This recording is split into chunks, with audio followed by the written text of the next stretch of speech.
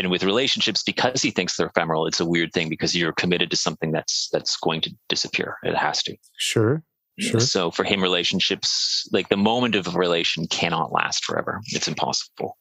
Not because of practical reasons, but because if you were to make it last forever, you would just sort of become disconnected from the rest of the world, and that would make it no longer a relationship. Sure. Was that a kind of necessary suffering for him He called it melancholy. Uh-huh. But the melancholy of like the human position for him is that relations all end. And I mean, in this respect, he's like Freud, who, is very clear that there's no way out, that, everything you love will die. And you have to like deal with that.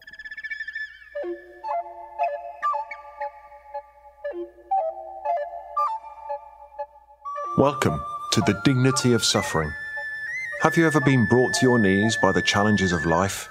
What if you could enter the world of the therapist, be a fly on the wall, and hear their stories and insights into life's biggest challenges, discovering a place to learn from the experiences of others who've tried to find dignity in their suffering. Each week, Mitchell Smolkin takes a candid look at the trials and tribulations of being alive. Mitchell is a registered psychotherapist, author and speaker.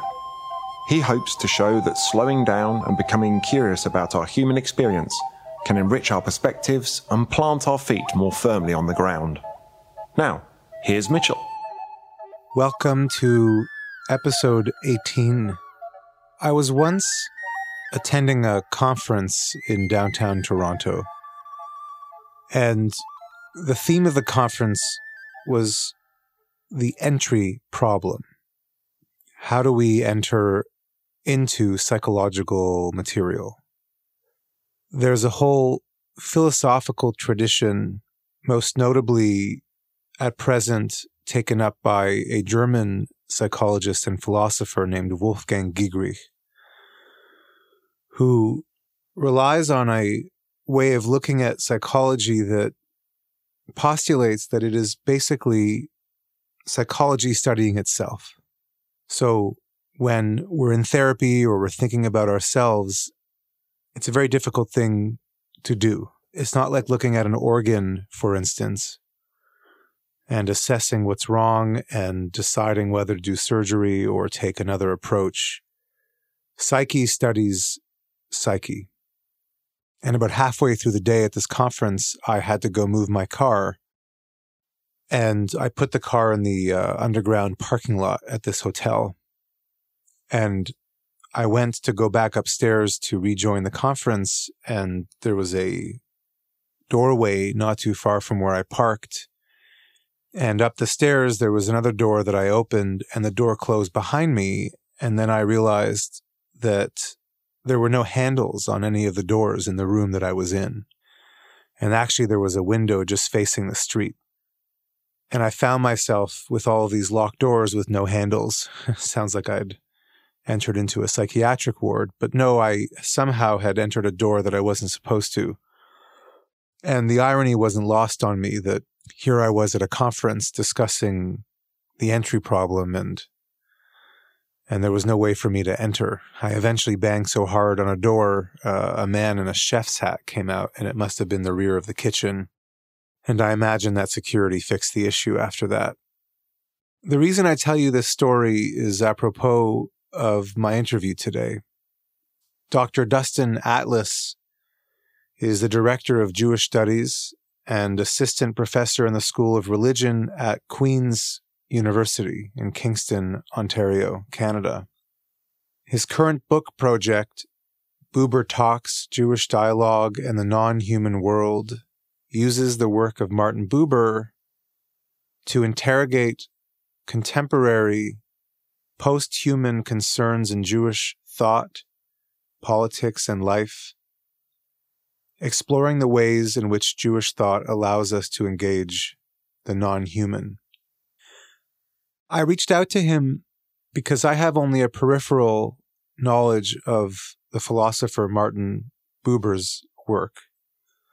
Martin Buber, who lived from 1878 to 1965, was a prolific author, scholar, literary translator, and a political activist whose writings ranged from Jewish mysticism to social philosophy, biblical studies, religious phenomenology, philosophical anthropology, education, politics, and art.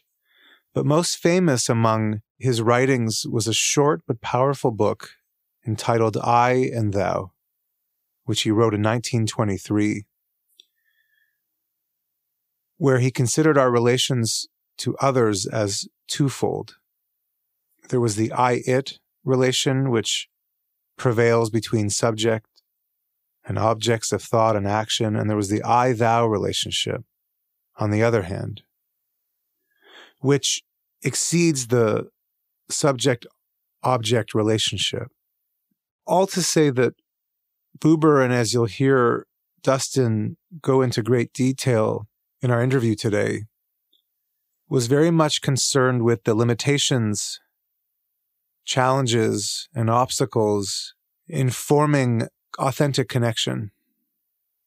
And this goes back to the entry problem, because this is not something that can be forced, manufactured.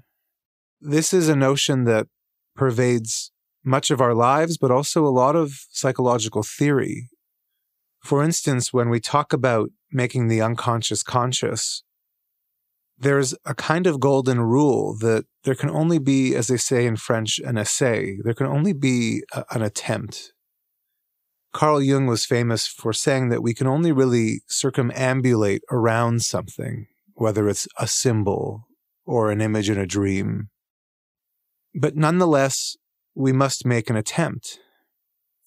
In thinking about my preface to my conversation with Dustin today, I wanted to share a kind of moment that I don't know whether I talk about it very often.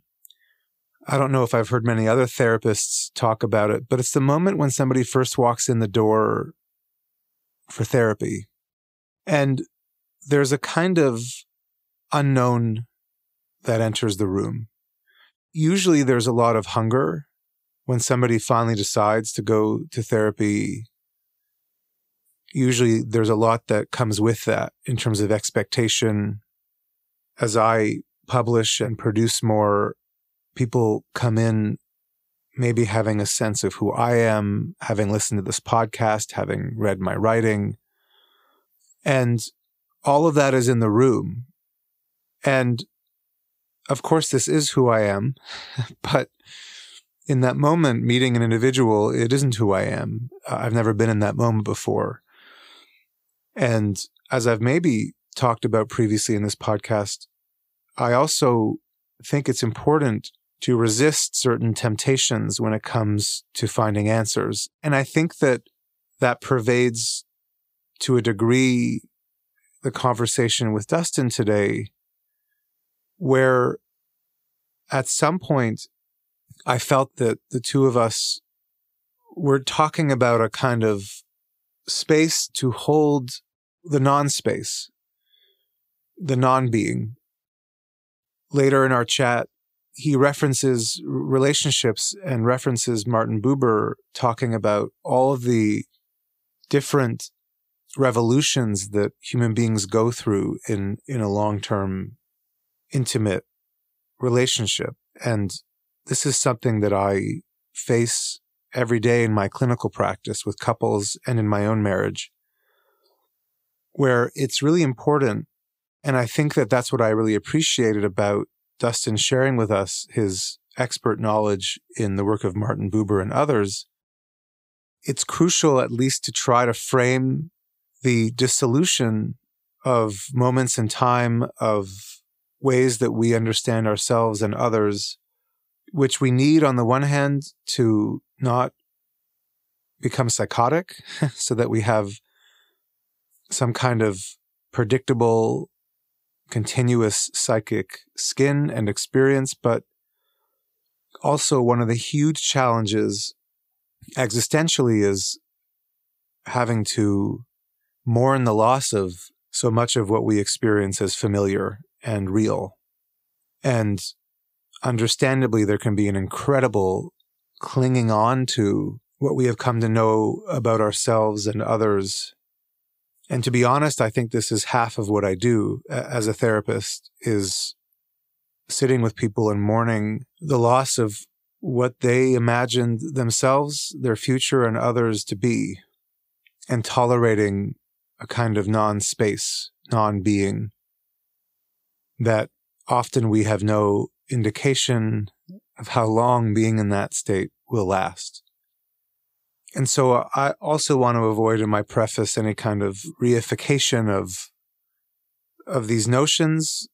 There's certainly an attempt on my part to share a very private experience as a therapist where there's a very real part of me in the room trying to connect with someone, especially when we are first meeting, but also a part of me that needs to just observe and wait and listen. And frankly, the older I get, the more I've noticed that I'm not only listening to a voice which is not mine and is mine at the same time, but also a somatic felt sense of what my body is telling me in the moment. And in other podcasts, maybe I'll go into some of the great work of people like Alan Shore and Peter Levine, who confirm and really shore up the brilliance of those parts of our membrane that allow us to know in a certain wisdom. But really, I think what pervades my conversation with Dustin is a kind of lament between an attempt at reaching some kind of connection with others, with animals, with inanimate objects, and the necessity to have to wait, withhold, and not cling on to experiences that ultimately we experience as true or authentic. And that word, and Dustin doesn't mince words with the ideas that he finds very troubling. I often bristle at the notion of authenticity because I don't really know what it means. We're never fully authentic. That's what the discovery of the unconscious, I think, really solidified for us, that we don't really know often if we're being true or not being true. I think that, and Gabor Mate talks about this, we often have a sense whether we're betraying ourselves or not. But I don't like these kinds of wild goose chases towards authenticity because I think it leaves us often very disappointed. But at the same time, and in this work, I endeavor to bring a certain authenticity. So as Walt Whitman famously said, very well then, I contradict myself. I have been having a really great time interacting with many people on Instagram who are interacting with my writing and this podcast. You can find me at I am Mitchell Smolkin. I post every day during the week articles and information related to my work. And I hope you'll come there and join me. And please rate the podcast and review it online. And you can go to my website, mitchellsmolkin.com, where there's a ton of information. And you can also become a supporter of this podcast. And thanks to all of those who support me every month to bring these interviews and this material to you. Without further ado, I bring you Dr. Dustin Atlas and our conversation about the work of Martin Buber. Well, Dustin, it's a pleasure to have you here in all your spare time. I'm often told that. We sat together, I don't know, a couple of years ago now in Kingston. And I think I was just getting to know you. And you, first of all, let me know that you were a scholar of Martin Buber's work. And then you added that it wasn't even so much the conventional notion that a lot of us think of when it comes to Buber and his focus on relationship and really that delineation of relationship. But you brought up the fact that you were even more interested with his work on relationship, I think, with animals and even with things, with objects. And so I wanted to bring you on to the podcast in part, and I was thinking about it kind of all day today in my office, anticipating our conversation, because it's just an interesting area of thought to consider how two people connect. And as a therapist, I'm constantly oscillating between the fact that I think I'm just making everything up and maybe occasionally I actually connect with somebody. So thank you for coming on. And I'd love to start with how you initially became interested in Buber's work, or why you chose to investigate that so deeply. I'd be wary of saying I do anything deeply, but why did I get invested? Because I think Buber adds a kind of new category to the way we think about knowledge and dialogue. So if you think, I mean, the term dialogue has become, I would say, sort of cheap, right? I mean, it doesn't mean much. It's used by human resource departments as well as anyone else. But his notion of dialogue, like part of the reason the term dialogue has become so cheap is because we know there's something there, like there's something to the kind of concept. And so you throw it around and it sort of points at this, but it's easily co-opted. But I think he sort of saves the concept from this kind of cheap co-option. And what he says is, I mean, if you want me to just sort of express it in sort of Buber for Dummies kind of terms, something like this: if I say I know like every single thing about you, right? Like every single thing, like the past, present, future, your genome, whatever, your history, and I know everything about you. If I was to then meet you, what would change, right? Is there something extra that happens when I meet you that is not about you, right? And so like an easy way of thinking about this is talking to versus talking about. So I can talk about you and know everything about you from talking about you, but I don't know you, right? Until I've talked to you. We want to, that's an intuition, at least that most of us want to hold to, that talking to gives you something that talking about someone doesn't give you. And the question is like, what is that? And in a weird way, this thing that I can only get in dialogue with you. And in a weird way, it's nothing, because if it was something, I could talk about it. So there's this weird nothingness that comes, or like just non-thingness that comes with when I talk to you, or when I dialogue with my cat or a tree or anything, like a kind of relational type of knowledge that can't be captured any other way than interacting with someone. And so when my first year university, when this sort of lit up in my head, I realized that it was something that I wasn't learning anywhere else, either in my philosophy courses or my humanities courses. And so that sort of brought me into working with him. Did Buber think that this happens innately or automatically between two people, or is this is something that one has to intentionally evoke in a relationship? Neither, because he's annoying like that. So it's he says it has to be a combination of will and grace, like the television show, or the Christian theological concept. So like you have to be open to it, but it won't always happen. In fact, if there was a mechanism for making it happen consistently, It wouldn't be real, right? Because it would then be a something that could be captured. So it's a kind of trained spontaneity, which he thinks can happen in some therapeutic situations, some friend situations, some situations, again, going for a walk. The only exception for him, because he's a religious thinker much more than I am, is that he thinks God is the thing that you can always talk to, but not necessarily talk about. I've oversimplified his position there, but basically that's the main thing with like, there's a certain way that the holy is always accessible to you, but you have to be open to it properly. And it changes for him depending on time and place, et cetera, et cetera. So the short answer is no, there's no way of making sure it always happens, but neither is it totally random. So, I mean, and this is a sort of earlier 20th century, like cliche Heidegger or something similar. You have to it's a kind of openness to things, a sort of clearing yourself or waiting and then seeing what happens. But again, yeah, like especially with two people, I can't make you like dialogue with me. Right? I can just make you dialogue with me.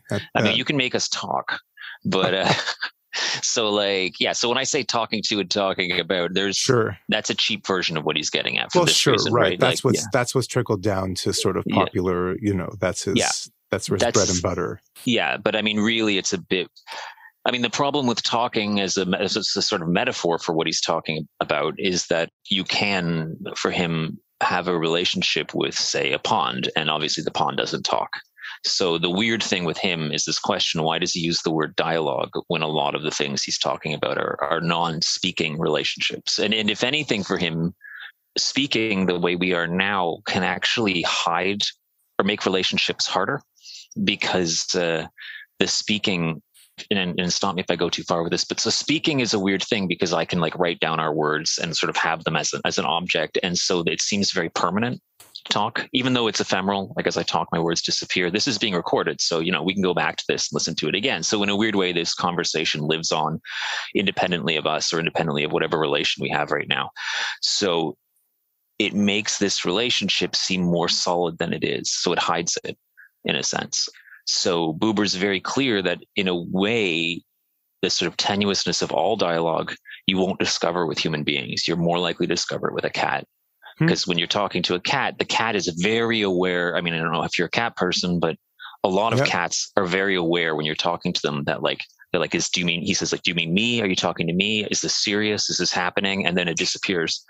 And so the cats teach you a type of anxiety about how dialogue is very ephemeral.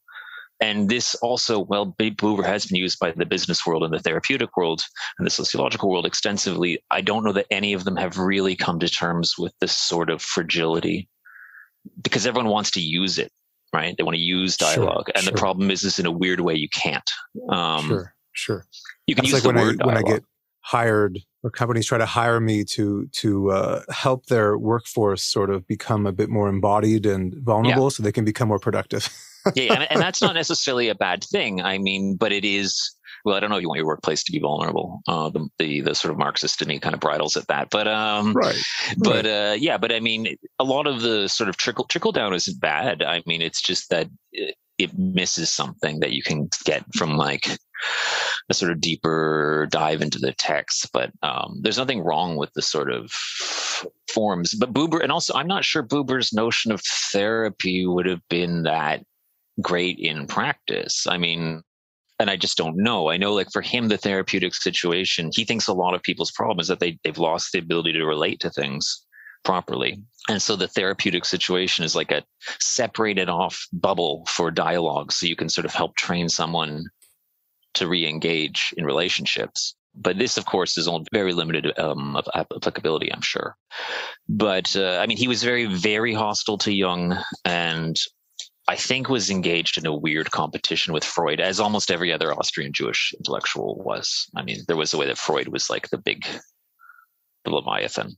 I want to come back to that in a sec. I just wanted to relay that what you said about the animals in some ways are more conducive to an extent because we hide perhaps behind language. That often in my practice, whether it's in couples or individuals, especially those that are remarkably shut down, it's their animals actually that'll be the one place in their whole life that they feel like they, a spouse will come in and say he doesn't or she doesn't talk to anybody else except in some way. And then that'll be actually the straw that breaks the camel back, which, I guess goes to Freud and the lost object. But like if they lose the cat or the dog, that's like, I see. Then there's cracks in the armor. Yeah, that makes sense. Yeah, again, I mean, I'm sort of stuck in this very limited world, so I don't actually deal with real people if I can help it. But yes, that's my job to come in and at least connect the dots to an extent to clinical work. Yeah. What was his hostility to Jung? Do you remember? He thinks that Jung internalizes things that are found actually only in the world. He also thought that Jung was proto-fascist, which, fair enough. But for him, he thinks Jung would be even better off if he just sort of dropped religion rather than try to make it like an internal need of human beings, because it gets rid of the relational element. So if you say that God is found within, or the need for God is kind of like innate, then you sort of kill the relationality. I mean, you see this with students all the time. They come in, the religious students come in, they think they love Jung because they think that he gives them religion back. And then they realize that like he doesn't. I'm not as hostile as Buber is, but Buber for this reason. And also, they also just wrote at each other. Like they just had several public attacks on each other. Mm-hmm. But the whole Eranos thing for Buber was basically an attempt on the part of like, for liberal technocratic society to like have its cake and eat it afterwards. So to have a kind of fully mechanistic world, but like spirituality is something you could do at home and on the weekend or whatever. And for Buber, religion is either all the time or it's not at all. Right? Well, in that light, then, was he prescriptive? I know earlier this wasn't, this isn't something, and this touches on a lot of psychoanalytic theory, but this isn't something that you can somehow just willingly manifest. But was he prescriptive vis-a-vis a kind of attention throughout one's life or training? So intention and attention, I mean, I think two things that haven't been really studied enough, period, is very, very important for Buber and action. Him, like a lot of people I like even like Peirce and other people, for them, like paying attention is the beginning of anything like ethics or religion. Like until you can pay attention, you've just got kind of glimmerings or ecstasy or these sorts of momentary things. And until like, his attention is, in a sense, the beginning of a kind of commitment to a relationship. And with relationships, because he thinks they're ephemeral, it's a weird thing because you're committed to something that's going to disappear. It has to. Sure. So for him, relationships, like the moment of a relation cannot last forever. It's impossible. Not because of practical reasons, but because if you were to make it last forever, you would just sort of become disconnected from the rest of the world, and that would make it no longer a relationship. Sure. Was that a kind of necessary suffering for him to? He called it melancholy, but the melancholy of like the human position for him is that relations all end. And I mean, in this respect, he's like Freud, like who is very clear that there is no way out, that, everything you love will die. And you have to like deal with that. Buber's problem there is he thinks that Freud makes a lot of things internal. So, Freud talks a lot about guilt, and I'm sure you deal with this all the time, and guilt feelings. And, Buber says, no, guilt is real. Like it's a real thing. You can be guilty or not guilty. It's not a feeling. There's a feeling you have when you're guilty.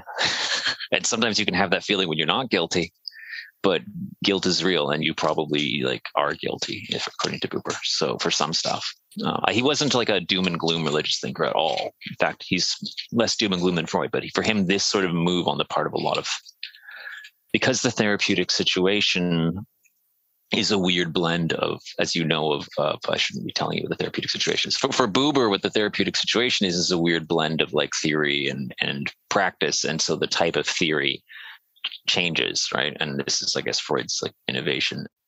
But I'm losing my thread. It doesn't matter. Isn't that apropos of our conversation? Maybe. I don't know. I mean, I'm just tired. Well, I mean, I'm saying that tongue in cheek, but yeah. I think that is probably the single hardest thing for me as someone who sits with people all day long, is confronting the hunger and the anxiety of, and noticing within myself the desire to cover the hunger over with my own words, theories, mastery of my profession. And I think for Buber, part of the problem in the therapeutic situation too is like it requires a lot of like patience, right? Because it may not work every session. And then this becomes much more complicated because, therapy is expensive. So if you're shelling out, $150 an hour, you kind of want your relationality. So there's a temptation, I'm assuming, to sort of offer that in some sort of ersatz form. Sure. And so this avoiding that is for Buber is important, and he doesn't think that most people are able to do it. He also thinks, in a way, it's a bit of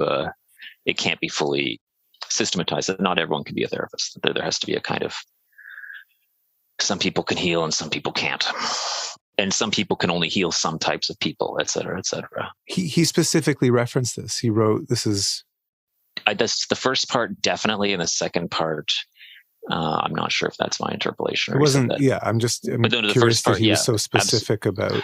Oh yeah. No, so so he's very clear about the first point, and I think the second point is part of that discussion. That like the problem with psychoanalysis is the belief that you can actually have a theory in a standalone sense of the therapeutic, because of what we said before, that it's like a will and grace combo. So there has to be a spontaneous element. Now, this is all very romantic. I mean, of course, in reality, I don't know that this actually pans out at all. I have no idea. I mean, again, I don't deal with human beings.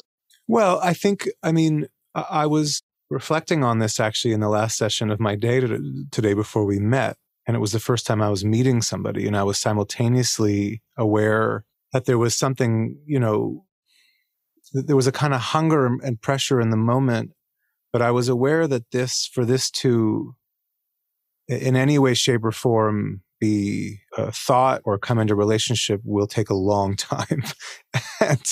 and I made the remark, actually, that these types of sort of relational disturbances that cause the human being to, remain in a perpetual state of either anxiety or shutdown. In those courses of treatment that I have done, number one, it's years. And number two, when I look back, I realized that I didn't often know what I was doing except holding a kind of space. And that, you mentioned Roger before we got on together, but that was something that I keep in the back of my mind, that they will make use of you in whatever way they need you in that moment. Yeah. That makes sense. I know Carl Rogers is the person Buber felt most able to talk to about these sorts of issues. The one he felt the least sort of separated from. Not that they agreed on everything, but the Carl Rogers Buber dialogue is called a dialogue and not a conflict for a reason. Whereas a lot of his discussions with other people, like Carl Jung, it was just hostility. They just clearly despised each other and were not shy about putting that in print. Mm-hmm. And then Freud, it's trickier, but he did publish a book called Moses within a year of publishing a book called Moses and didn't reference him once. So, so that was a move. And when it comes to inanimate objects, mm-hmm. do you mind saying a bit more about what Buber was fascinated in that regard? Or, so for him, inanimate objects, you have to be very careful about. So the weird thing with dialogue, because it's spontaneous and because it's somewhat singular, you have to be very careful with talking about types because, you have to carve up the world, but in a way, of course, in one sense, you're going to relate to every object differently, but also different types of objects are related to differently. So for instance, if you're working with a machine, that's probably different than looking at a television, and that's probably different than carving a figure on a piece of bone or whatever, to use one of the types he uses, or a cave wall. And also for him, the very first have to distinguish between a kind of appreciative relationship and a kind of creative relationship. Not that there's not something creative, but in even an appreciative relationship, I'm lying under a tree and I suddenly have this kind of connection with it. There's something creative there, but not as much as someone who's painting the tree, right? Who sort of takes the form of the relationship and kind of permanently encloses it. And the artistic relationship is one which is nice for illustrating the kind of way that the relationship falls back into the mundane, because, maybe while you're painting it, you have this kind of relation, but then it's a painting, right? Yes. And then the painting might reawaken relations in the future, but it might not, right? Yes. Yes. So it's the kind of concrete thing left over, like the way the recording of these words will be left over when we're done. Which is where I can see his, Jung perhaps co-opting the religious experience for these kinds of activities.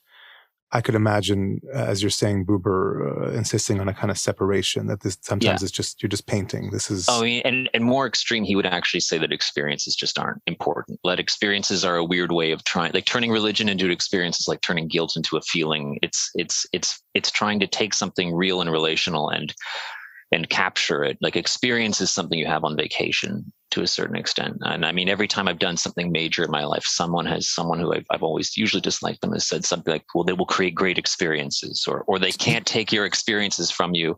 And this is just another mode of accumulating things, right? This would be what they say to you. Is that right? Yeah, like you'll have a great experience if you're doing this. And I've always bridled at that because I've never really wanted, well, not never, but it's been a long time since I've wanted experiences in that sort of sense of something you just collect in your head. But yeah, so his problem with Jung is that Jung has turned religion into an experience. So that's already the problem. It's not that he uses religious experiences incorrectly. It's that he thinks of religion as experiential. That's the problem. Whatever you do with them at that point for him is bad. Therapy, scrapbooking, going to church on the weekends and being an atheist the other 5 days or 6 days or however many days are in a week, that sort of stuff. That's his issue, right? Is that you've turned it into something that can be turned on and off. And while relations are turn themselves on and off, you don't get to have that. You don't get to control the switch. For the exact reason I said before, you cannot make your partner dialogue with you. That's a kind of torture. Like tell us where the bomb is not that. Well, it's a kind of torture, but it's a kind of futile. Eventually you're going to reach the melancholy that he... Oh, you'll reach it, but you may get something out of it first, right? We all know there's value in a kind of crude sense in forcing someone to engage in dialogue with you in the right context. You can get something out of it. Again, HR departments love this stuff for a reason. So that would be his issue, I think. And that's what he's afraid of in the therapeutic situation. But it's also what he thinks is its potential is precisely that it's sort of, in a way, fake, but in a good way, or virtual, if you prefer, or enclosed in a bubble. That that it provides a space to like exercise your ability to relate.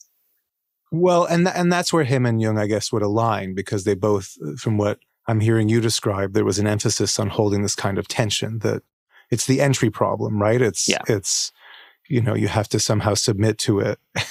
Yeah. And for him, he holds that children are sort of so children aren't pantheistic or panpsychic, they're pan-relational. And I mean, in my experience with kids, this is true. They like yell at things and they bump into them, and they will talk to things, and they mimic sounds of animals and so on and so forth. And the object relation, I mean, you see it with children. They have a much easier time relating to objects than we do. Not all children, but most children. Did he articulate what he thinks happens, what changes, or what is lost? He thinks that basically we keep going back to the same thing, but the fact that the relational world is transitory means it's not stable. You can't build anything on it. It's insecure necessarily. So your need for security, which is a real need, he doesn't dismiss it, requires that you also have a world that stands in space and time like a solid thing you can live in. And so the question for him is, does this world block relations or does it not? And he would say, and I think he's right about this, that the current way that we build that kind of stable world in space and time, the dependable world of work and, socializing and vacationing and whatever is very bad for allowing for the sort of spontaneity that relation requires. So he says that basically the kid doesn't have to live in that world because the kid has that world looked after for them. Right. And so adulthood is difficult in that you have to simultaneously build a home and things that aren't constantly chaos. I mean, it's terrible for children to grow up in a chaotic environment like that. But on the other hand, allow for spontaneity nonetheless. This is something I'm terrible at. And I think a lot of the time, you asked why I was drawn to Buber at the beginning. You're also often drawn to people who like deal with things that you're bad at. Research is me search, right? Yeah. So like you find one of your flaws and you sort of think that just studying it enough will fix it. It won't fix it. It will do nothing. The thesis cure is bullshit. But whatever. I mean, now I'm in too deep to change gears now. On that note, was he self-reflective in his own life about? He was self-reflective, but I mean, he, for a guy who wrote a book called I and You, he didn't say you very much in public, or I mean, like in his real life, he was notoriously like kind of bad at a lot of, at least day-to-day relations. He was very good with cats. He apparently had like 9 cats in Jerusalem, and they would just come in and out of his house all day, and he would talk to them and know all of them and so on. But yeah, I mean, like everyone, and especially, that whole crop of sort of spoiled Viennese and German intellectuals, they're all kind of, I think, insufferable, like as human beings. I mean, I don't know that I don't know that I'd want to talk to like Sholem, Adorno, Benjamin, or any of them for more than an hour or so, right? They all seem kind of like jerks. Yeah, I'm assuming anyone who wrote these theories was working through them because they had a hard time doing them. I mean, I'm assuming I don't know, but I'm assuming if you were just naturally very good at relating to things, you wouldn't bother putting pen to paper about it. You would just do it. Well, I always, in the back of my mind, had Buber at the nascent Jewish state, etc., and whether rightly or wrongly, but this touches a bit on what I saw you writing about.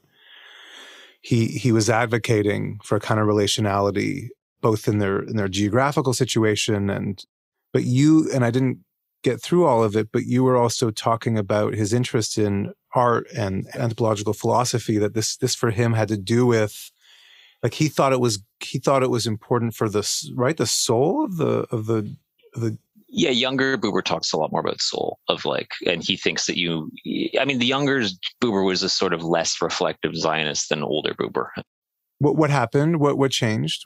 I mean, I think just the reality, the actual complexity of the situation, forced him to rethink things. Also, he was part of a group. It's like, I'm really the wrong person to talk about this. I haven't studied this extensively at all, but I mean, the groups that he were part of sort of just lost influence as well, right? The certain kind of leftish organizations. But for him, I mean, his interest was very aesthetic from the beginning, right? Like, I mean, art.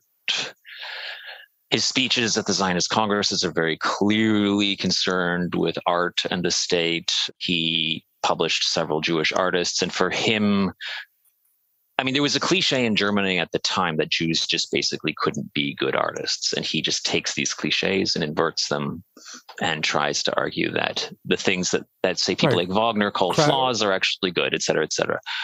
I'm not sure how... people, right? He distinguished between artists and kind of... Yeah, he was... So, and this is a bit more mature of him. So he becomes sort of more obsessed, independent of the sort of Zionist project, or sort of as an anthropological project, is like, where does the design? So for him, a lot of thinking is in images, a lot of relating is in images, and much of what we do in the world concerns images, the imagination, but real images, right? Not just sort of floaty fantasies.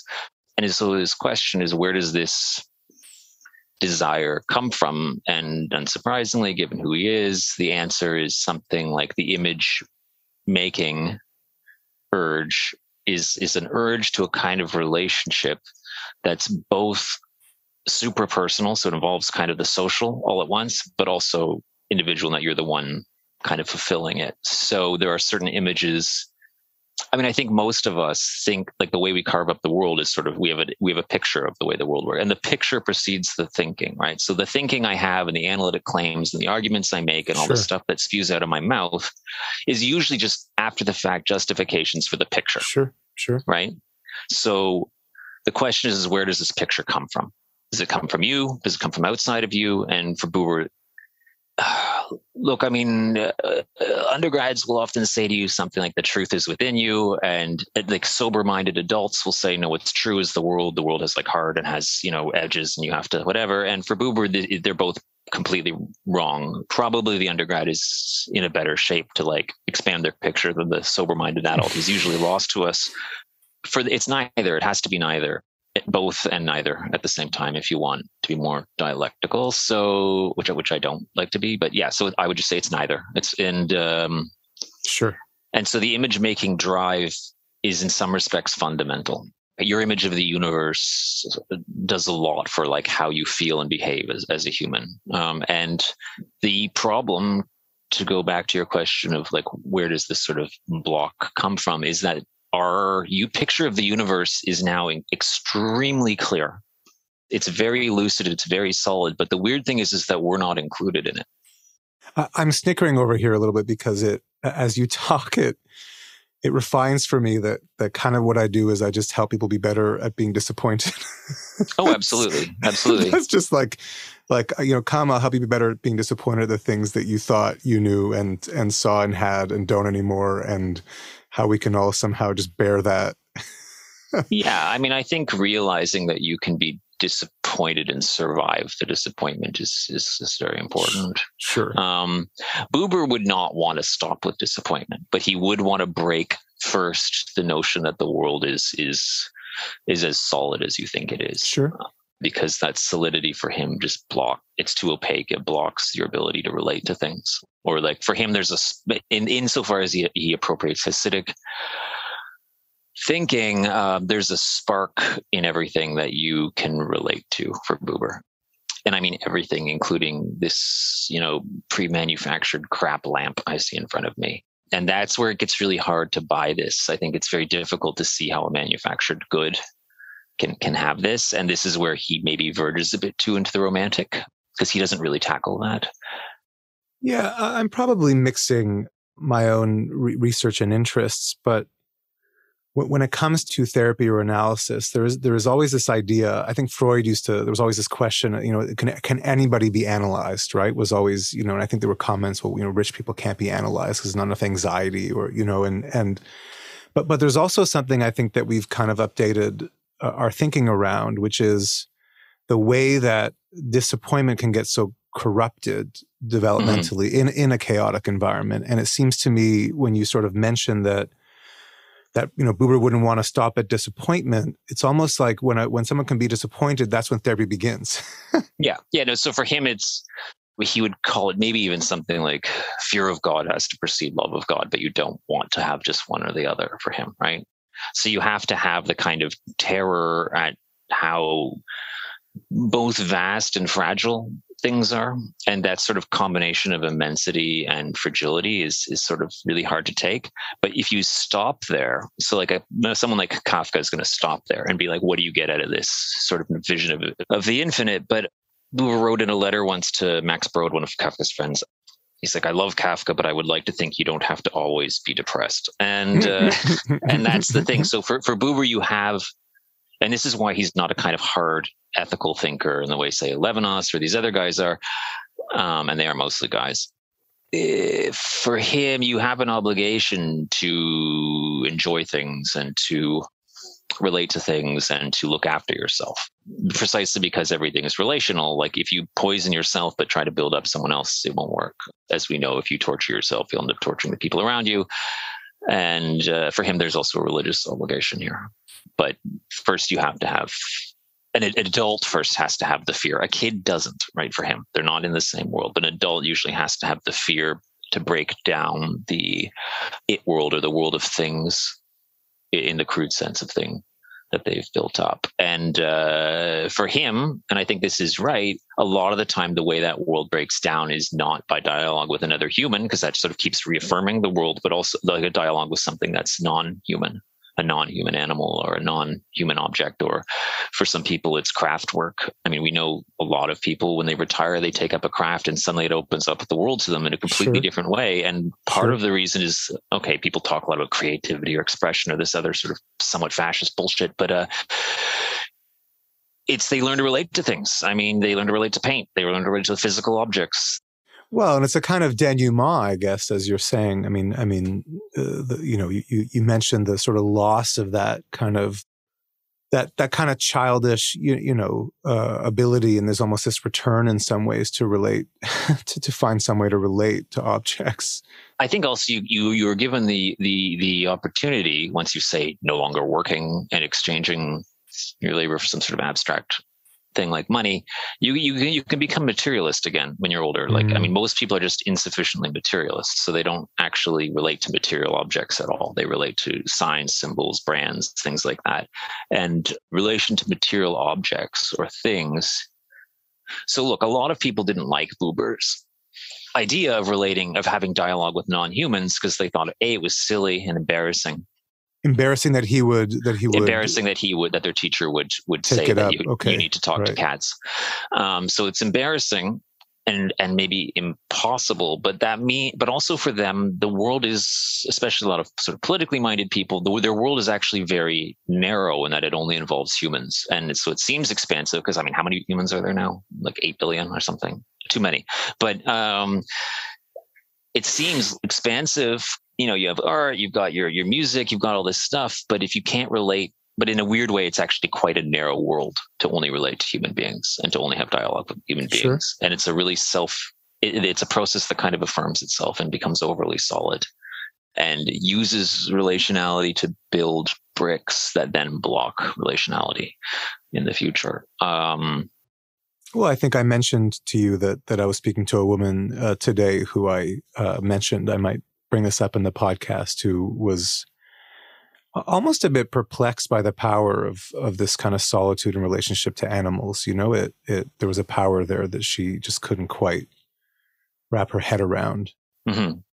And I mean, not everyone relates to everything all the time. That would be completely bonkers. But some people it's animals, some people it's whatever's around. And I mean, I don't know. It's a confusing picture of the world, and I'm not sure there's big gaps and problems. But I don't want to say like Buber's going to solve all your problems if you want to understand relation. He won't. But his sort of insight that relationality gives you something or access to something that nothing else does, and that this is important, and that it's not actually human, like exclusively human, these are all sort of essential insights. Well, it's one of the single biggest laments, I think, that comes into my office is the impermanence of relationships, but also the initial, the fall that just seemingly keeps happening over and over again until, we have our last one. Yeah. I feel just as a final kind of piece here, because you mentioned your kids, I know that for me professionally, it's been an infinite source of, testing what I thought I knew. But I wonder how that's been for you to have two young children with regard to what you study. It's been okay. So the problem is I write very slowly, so I'm still working through my dead cat. I haven't got to the kids yet. They'll be part of this supposed book that I'm working on, but the central part, literally the central part. I mean, they have changed things. A lot of the time they put flesh on the bones of a sort of theory I had before, or forced me to change it. And it's of course transformed my life, but I've always been very attentive to kids. So it's not like some people, I think it's a bit more shocking when they have kids because they're not around children. But I mean, I was the eldest of four and I've always liked kids and I've taught children a lot of my life. But yeah, how does it changed it? Watching them say hello to animals or actually just, let me put it very simply. Say you accept that you can have dialogues with cats and stones and remote controls and whatever, your car. A lot of people, I know, not me, I hate cars with a fiery passion, but for a lot of, I know people for whom their car or their motorcycle is a thing they have a serious relationship with. Sure. And it's a weird relationship, but it's a real relationship. So say you accept you can have these relationships and these dialogues. So the sort of banal question that comes up that you have to deal with is well, how? How do you do that? Right. And so one thing that having kids sort of helped me. So one way you can relate to objects is by craft, right? How do you talk to a kid who doesn't talk like an infant? And I was banging my head against it. And then I was reading Melanie Klein and I realized, it's you play with them. Right. It's very simple. And so, but that my kids helped me realize the extent to which play is a form of dialogue. Mm-hmm. Mm-hmm. And also watching them when they talk to animals, they would just mimic the sounds of the animals. So in Ramona, she's my youngest, she's already got a fair bit of language, but she still will if she hears a bird, sometimes she'll just make the sound back to it. She says hello to bugs, things like that. So and watching them sort of talk without words and talk with play and talk to each other in their own private language made me sort of see how how you can answer the how question, the sort of basic question, which is as important as the sort of deep seeming question. The deep seeming question is can you have a relationship? The answer is yes, but so how the hell do you do that is very important. Yeah, that's so interesting that you came back to play. I mean, that was the British psychoanalyst Winnicott. I mean, that was his big thing around transitional spaces, and it's also what seems to become impossible when we are kind of frozen. Well, we're also just we're overworked, right? I mean, almost everyone I know has very little time. But I bristle at it sometimes when I read, it's just play or let your mind wander. Yeah, it's kind of irritating. In the same way, a lot of therapy stuff is you read Melanie Klein, she's okay, so I saw this kid 5,436 times. And no one can afford to do that anymore, right? I mean, no one has the money. And even if they did, they don't have the time. Right. So yeah, it's tricky to know what to do when you're dealing with these people living in a world where they clearly just had way more spare time than we have. But yeah, play is important. Also, as much as Winnicott theorizes it in a really wonderful way, Melanie Klein just did it. It was just, so when you read her works, you don't see it, but her method, or when people would describe her method, she would just sit and play with kids for hours and hours on end. It's too bad her children hated her so much. Oh, I mean, yeah. I mean, like I said, a lot of people deal with things that they're incapable of doing in their day-to-day life. But yeah, she would just play. Winnicott, of course, plays and then theorizes it. But yeah, so I knew these theories, but it hadn't ever actually felt real to me, or I'd never really understood it until I actually sat down and played with kids. And my cat of 22 years is the first animal I had that really taught me the sort of way that non-human dialogue could work and affect you. And also the weird blend between the transitory ephemeral nature of the dialogical situation and then the commitment to own a cat for 22 years, right? I mean, every relationship, that tension, you mean, right? Yeah, every relationship. Yeah. I mean, if you're married and you're serious about it, it means you are committed to a long-term, almost eternal on and off, ebb and flow, right? Because every relational situation will end, but you're saying, even when it ends, I'm still here. And even if you and I completely transform, we're still committed. So it's not like the transitory nature of the kind of dialogue relation, like exhaust relation. Now, you still have to commit to it over and above that. And that's also where the sort of it world comes in. A marriage, sure, maybe spiritual and internal and blah, blah, blah. But it's also, there's an object, there's a ring, there's a group of people that come over and will make you feel bad if you get a divorce. These sorts of right. They put up these walls around. Sure. And that's important. The same way your workaday world builds like a bubble around a child's world. And so that the kid can run around relating to rocks all day long and it doesn't matter. It's like when someone says to me when I'm assessing things and they say, really, I'm just here for the kids. And I'm like, oh, well, good. That's good. I'm glad you're still here. I'm here for the kids too. When your kid asks you when they're very little, like, what do you do at work? I mean, part of it's just like, I go to work so that you can ask stupid questions like this. But and I don't fall apart, right? Yeah, exactly. Well, I mean, I fall apart routinely, but maybe you don't. Yes, you and I both know that's not true. Anyway, so we'll skip over that. But so I mean, I guess that's the tension. I mean, and the thing that makes Buber's just insistent on is you can't resolve the tension. Like, there's no dialectic here. Like you, and this is where again he's very close to Freud without knowing it. That the same bad things are going to happen again and again. There's no way of getting around it. There's no solution.